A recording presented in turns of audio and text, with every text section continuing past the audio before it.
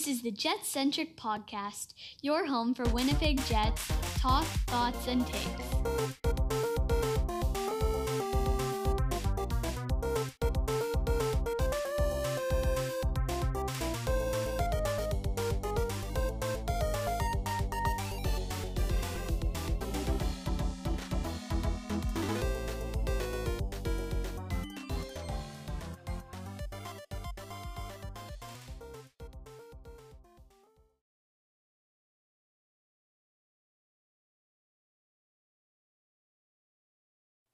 Hey there, Jets fans. Welcome back to episode 24 of the Jet-Centric Podcast. It is Alistair Mowat interviewing Micah McCurdy, who you might know online as Ineffective Math. Really smart guy. He takes a look into the fancy stats and makes them simple for people like me who don't really get it.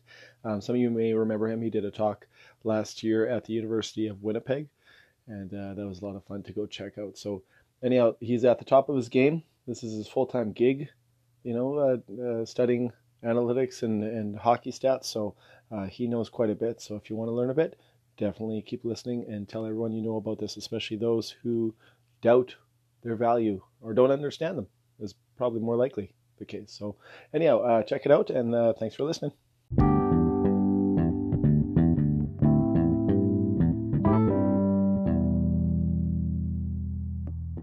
Hello, Jets fans. Welcome back to another episode of the Jet-Centric Podcast. This is Alistair Mowat. I'll be your host for the evening, and I'm joined by Micah McCurdy of Ineffective Math at Twitter.com, also HockeyViz.com. Micah, thanks for joining us. Not at all. Thanks for having me. Oh, it's absolutely, entirely my pleasure, I'm sure. All right, so you have a reputation as something of a stat guru in the Twitter community. So I just thought I'd ask, first of all, in your mind, what are fancy stats or advanced stats? So it depends a lot on who you talk to. The advanced is perfectly relative thing, and maybe for one person something might be extremely sophisticated, and for another person it might be very simple. And I think a lot of what gets lumped under fancy stats is not really fancy, although some of it is fancy. It really just means unfamiliar, something new, something unusual, something that you don't see on broadcasts. So some of that is legitimately very simple. Something as simple as scoring rates instead of scoring counts. I don't think that really counts as fancy, but in some sense that's still very unusual to say, so-and-so scores this many points per minute. You don't get that on broadcasts like you should. And people prefer to just say, he has 14 points or 15, and without paying any attention to whether or not he's getting a lot of opportunity or hardly any opportunity. But then, of course, you have things which are legitimately sophisticated, things like complicated regression models for teasing apart exactly who is affecting whom, and war models, for instance, are even more sophisticated than that. And so there are legitimate fancy stats that are actually fancy, but there's a kind of culture war aspect where anything which is done by a certain group of people just gets lumped into one category. And I understand why people do that, but I think it doesn't really, it has a social meaning, but it doesn't have any particular meaning for hockey. No, I couldn't agree more. I think for the purposes of this podcast, I'll keep using the terms fancy stats just because that might be what our audience is more familiar with. But, fair enough. I absolutely get what you're saying, though.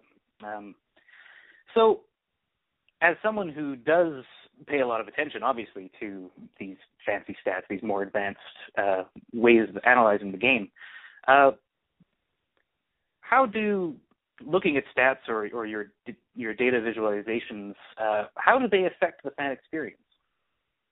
It depends on what kind of fan you are. There's definitely a fan for whom that kind of statistical work presents very little benefit, and I think those fans and I have nothing to say to one another, and so we just sort of cheer when we meet each other at games. Whereas there's a lot of other people though who really want to know. They want to know which parts of the game that they're watching are skill, because they want to know everything they can about the players that they love.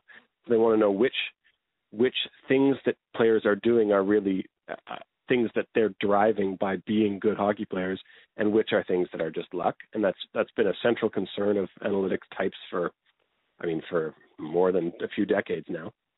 Mm-hmm. That's still a big motivating question for everybody. And so for lots of fans, so for me personally, I find that I enjoy watching the sport more when I know just how unlikely things are too. So that's a measurement of, if you think every game is 50-50, then in some sense, no outcome is ever surprising to you. And you never, right? There's nothing, you cannot possibly be shocked ever. Mm-hmm. And so if you want to be excited in that way, other than just by the pure oh, look at them skate so fast kind of excitement, you're going to be excited in the sense of being surprised by the outcome. You have to have a strong sense of what is likely to happen. And that's, strictly speaking, a technical question that I think should be answered by people with models that are good. They don't have to be sophisticated, but they do have to be decent. And that's part of what I really like as a fan, is that if my team is going to, if I know that my team is legitimately a 1 in 10 chance to win a game, hideous underdogs, then that makes that 1 every 10 times that they win that game, that makes that extra sweet, because I know that they were terrible underdogs. And so you need to have that measurement ahead of time to feel that. Oh, definitely. Yeah, it really raises the stakes, doesn't it? Yeah. In fact, it tells you what the stakes are. Yeah, fair enough. Good point. Okay, so you brought up the topic of models there. Would you mind telling our audience a little bit about what your model in particular does and how it does it? Sure. So the first thing to understand about models is that everybody has them. They just aren't always mathematical models. Everybody has a mental model of all kinds of stuff that's going on. Every time you see a chance in front of goal and you think, what a great chance that was. He really should have scored that. That's your own brain telling you from your own experience, what the chance of that play was to turn into a goal, i.e. very high, even though it didn't in that particular case. So you're making, so there's a modeling aspect there, and that's done purely on psychology and with experience. And then you can, there's no reason not to use those things, but you can also use statistics and mathematics to accomplish the same goals, which is to take the same measurements. So I have a whole host of models for, the same way that somebody who likes to do aerodynamics would have a whole bunch of different models for wind tunnel projects for different things that they were building. I have, 10 or 20 or some such now for various things. And some of them are cheap little toys and some of them are sophisticated. And the most important one is one for modeling how many shots I expect different teams will get. So if you have these players and you have those players and they play against one another, how good is that team at generating shots? How good is that team at suppressing shots? And so when you put them together, what kind of results do you expect? And then after that, there are less well-developed models about how, are these people, does this team have better goaltenders? Does this team have better shooters? Does this team draw penalties, take penalties, and so I have models for all of those things. And all of them get thrown into a big bag where you can model how likely is it that this team is going to win a game, which is a more interesting, more directly interesting question. And you have those sub pieces, and once you assemble them, you can start asking questions like that. Cool. Awesome. So since your various models are tracking all this data, I'm just curious, for those who haven't visited your site before, what would you say is the biggest draw for your particular website? So the thing that I find really brings people back and that is quickest to engage them is maps of where shots come from under certain circumstances. So you can look at the Jets, for instance, and say, well, where are they taking their shots at 5-on-5? And so this year, the Jets have a really interesting pattern of shots where, on the one hand, they're generating lots of shots from certain areas. So in particular, in the middle to high slot, the Jets generate lots and lots of shots, which is great. That's a great place to take a lot of shots from. And lots from the right point, which is mostly Dustin Byfuglien. But very, very few from right in front of the net, which is bad because that's a great place to generate shots from too, and they're not getting shots from there, not relative to the league. And so those charts would say, and then of course there are sub-charts which say something like, well, how many shots are they getting when Byfuglien is on the ice? Or what about when Byfuglien is not on the ice, but Laine is? Or what about at 5-on-5, or what about at 5-on-4, or what about, and you can go through all of those permutations. And so I have a whole host of charts that all show the same thing, just in different circumstances. And so shots are really the foundation of what makes the game tick. There's all sorts of things which are interesting, puck battles of 1,000 types, passing, etc. But really, if you're generating lots of shots, that's the foundation of whether or not you're going to be able to succeed. And so that's the angle that most people come into the website on first. And then they find whatever else there is to find, which is there's a fair bit of, but doesn't catch the attention quite the same way. Oh, absolutely. I know, like the visualizations are certainly what I'm most drawn by personally.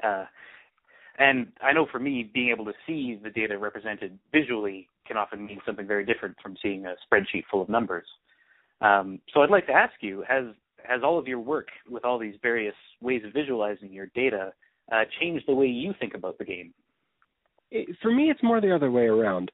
I didn't change my way of thinking because of visualizations. I operated through visualizations because of the way I think. In some sense, I had no choice but to visualize things because I'm extremely bad at looking at lists of numbers and having any understanding about what they mean. In fact, this is one of those stereotypes about people who work with mathematics is that they must be good with numbers, and I'm atrocious with numbers. I don't care for them, but I'm very good with patterns and very good with pictures. And so, for me to understand what I'm doing, I have to have a picture.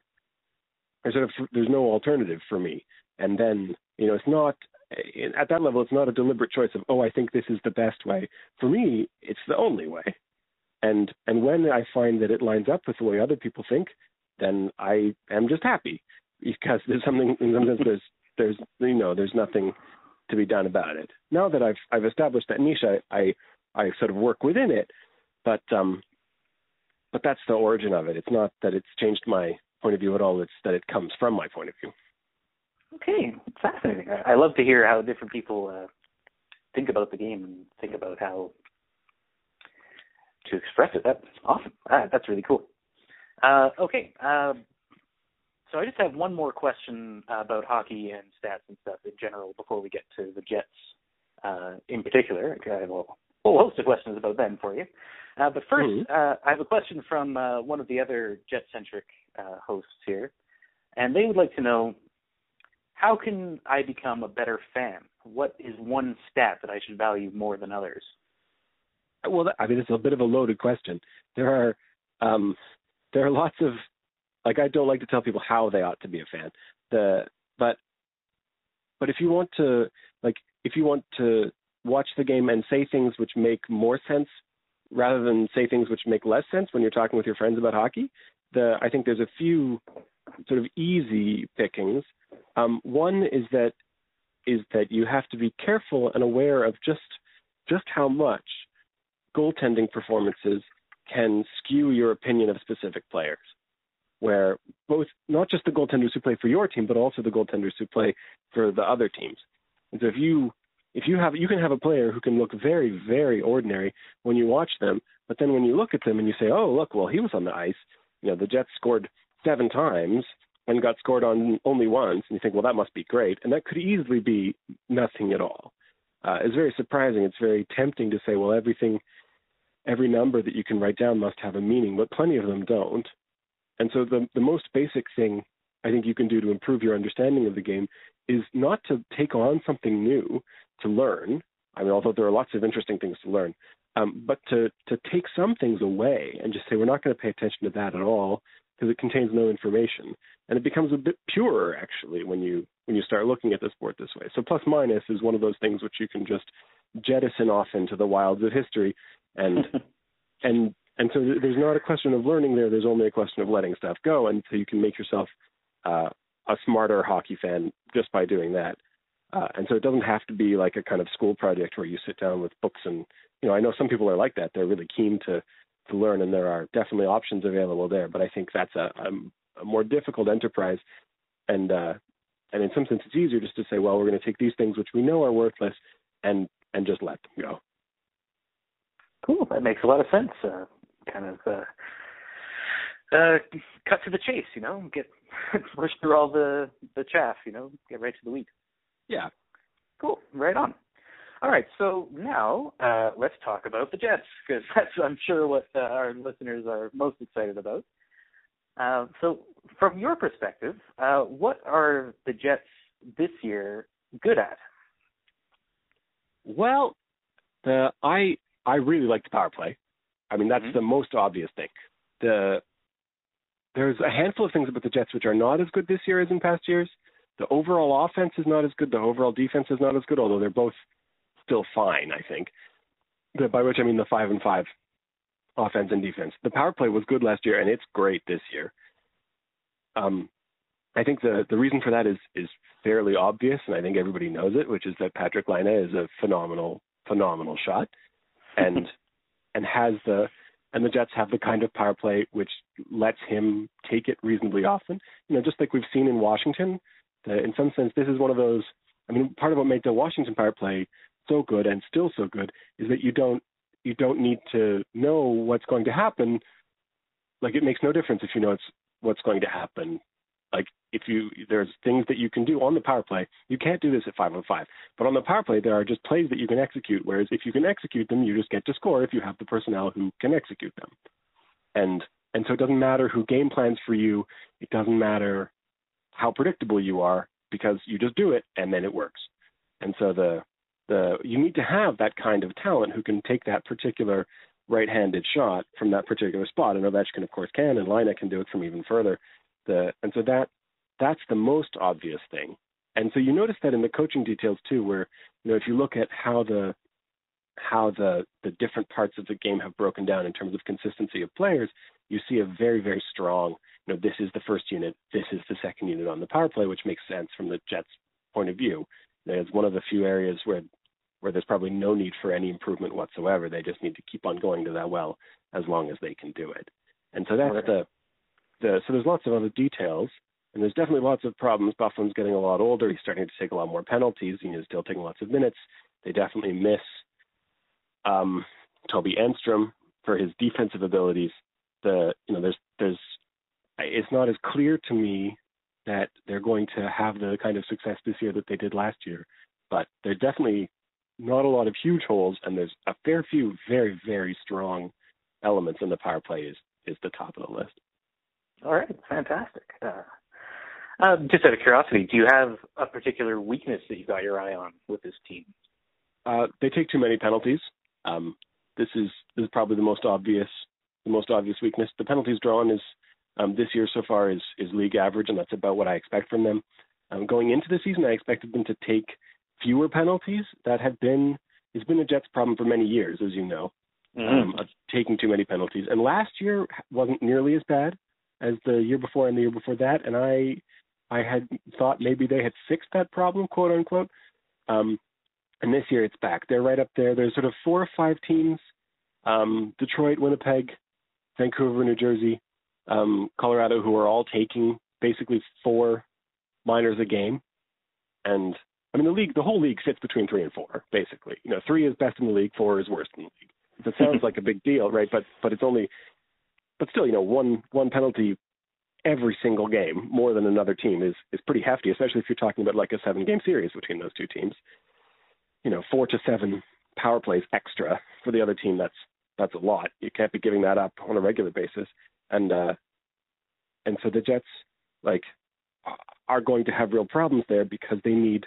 It's not so much that they really need to draw penalties to play to their real strengths. But against any team, if you keep on taking penalties, eventually you'll get burned. So that's an obvious weakness. Okay. The penalty kill itself looks okay. It doesn't look like anything special. It doesn't look like anything terrible. But again, it's one of those things where it doesn't really matter how good you are. If you keep on putting yourself at a disadvantage, it's going to add up over time. Of course, absolutely. Turning to individual performances here, are there any standouts from your perspective on the Jets team this year? I mean, Laine, again, there's a lot of people, including me, who I think very reasonably, from a statistical point of view, looked at some of what he did last year and said, you know, that's the kind of performance that we've basically never seen repeated. Or, you know, I'm not even sure we ever saw it once before, let alone twice before. Those kinds of percentages, that kind of ability to score on almost every shot. And of course, he's not putting up points at 5-on-5 the same way. And so in some sense, there's an indication there. But on the power play, he's still doing something like that. Wheeler is a bit of a surprise to me. It's not very fashionable in Winnipeg circles, but I think he's declining, and he has not declined nearly as much as I expected, especially with assists and putting up lots and lots and lots of them this year. The overall scoring is a little bit lower than I expected. I'm a little bit surprised at that. But I also expected that Jacob Trouba would be a little stronger this year than he's been. He's been in previous years he was very, very good, and this year I think he's been only okay, which is a little bit surprising. But most of the Jets actually have been as I expected. Apart from those, Matthew Perreault is still playing incredibly well all over the lineup. Ehlers and Connor and a handful of the forward group I think is one of the best in the league, and they're still showing that where almost every combination of forwards is controlling play. Yeah. Speaking of controlling play, I've seen you tweet before about the Lowry line with like Kopp, Lowry, and Tanev. Would you be willing to comment on their effectiveness, how they achieve their kind of dominance of controlling shots? Well, precisely how they do it, I'm not completely sure. And I've watched a fair bit of hockey, and I couldn't put my finger on one spot precisely. Statistically, it looks like Tanev is the weakest of the three, but which is not to say that there's anything particularly wrong with him in my mind. But the other two defensively are very, very good, and you see that. Not necessarily by specific plays that they make in their defensive zone. One of the things that makes really good defensive players extremely good is that they don't let the puck get into their own defensive zone at all. Don't let the goalie have to even make a save. And so the best place to play defense, which they do it a fair bit of, is at the opponent's blue line, not at your own blue line. So you can have like a defense in depth. And so if you can stop the puck off, if you can stop the breakouts in other people's zones, that doesn't really count as offense because you don't have the puck and you're not really threatening to score, and they don't score very much. But if you can stymie breakouts and turn what look like outlet passes into puck battles, that's a great way to play defense, even if your goalie never even sees anything but your numbers from a distance. And so that's part of what makes them so good defensively is their ability to keep the puck out of their zone completely. All right. Thank you so much for that. I have one final question that is one that's near and dear to my heart. But if you had the opportunity to optimize the Jets lineup, what sort of changes might you make? I would call up a handful of younger players. I think the Jets all have a number of players who are already good enough to be playing regular minutes. Sami Niku is one obvious example. I think you could replace Joe Morrow, for instance, with him, and you would get an immediate boost. I think it's obvious that Niku's going to be better in the future, but I think he's better now. I think this is a kind of general property of mine, and also a handful of other kind of nerdy people in spirit. Is if you have young players, the sort of guiding assumption that a lot of established hockey people seem to have is that young players are, even if they have what appears to be a lot of flashes, that you should just assume that they're bad, because young players are always bad unless they learn the things that they need to learn to become part of the group. And so veterans are safer somehow. And I think that in some sense that's the young players who are actually safer than the older players. The older players have lots of weaknesses, and we know that they're really bad in the ways that we know. And there's generally what strengths that they have, we also know what those are. So Morrow is a great example. He's not he's not like a Colton Orr style dreadful player, but there's really nothing particularly redeeming about the way that he plays. And so that certainty, how certain you are about how good he's not, is something that you don't have about Niku. It's possible that he might be dreadful. We don't really have the kind of full amount of data, certainly not NHL data, on Niku that would make us be sure about that. But the uncertainty about his abilities really ought to be in his favor when you compare him to older players about whom we are completely certain that they are not as good as we hope Nika will be. And so I think if you take that mentality, you ought to be playing younger players over surer veteran players much more often. And you will be wrong from time to time, and you'll place a handful of people who will be dreadful, and you'll have to say, well, that was a mistake. But then you'll know because you've played them. And I think the damage there that you incur when you make those decisions is less than the damage to your team where you say, well, we know this guy's not great, but we're still going to roll him out for 12 minutes a night at least, and maybe more, night after night after night, because we consider him safe. It just means that the things that you won't be surprised by the mistakes that he makes because you know all about them, but those, and also you won't be surprised by the plays that he doesn't make because you know he doesn't have the skill to make them. So that harm there is more insipid. It kind of lurks in behind you when you're not paying attention. The way that it comes out is I think if you fix it, is by playing younger players over older players more often, even though they won't always be better, they'll just be better enough of the time to make it a good strategy overall. Well, as much as I feel some personal validation, I've been beating that drum myself for a long time. I'm curious, do you think it's just a matter that coaches are stuck in the better the devil you know than one you don't kind of mentality? I'm not completely sure. I think that's definitely part of it. I think also coaches are unusually risk averse in a number of different ways. And the most obvious one is that coaches will prefer somebody who does nothing flashy and makes no mistakes to somebody who does two flashy good things and makes one mistake. And you really, I think if you take a quantitative point of view, it's very hard to think like that because you say, well, +2 - 1, that's good, right? This very, whereas in some sense it's a coach's job, though, in the way that coaches view themselves, is to say, well, it's my job, especially for young players, is to take away those negatives. And so playing a player who has no negatives but also no positives is an easy sell because it feels like you're doing your job. So I think that's part of it, and I think also you need a lot of courage in an institutional sense to be able to make those decisions. A lot of coaches might prefer to make those decisions, but they know that if things go wrong, and especially if you're going to deal with more variance, if things happen to all go wrong in one direction over the course of a few weeks, you might easily be fired. Whereas making the safe choice is much less likely to cost you your job. And so I think in some sense there's a rational aspect to that. So you'd need to have a general manager who you trusted and who was telling you, it's okay to make these decisions.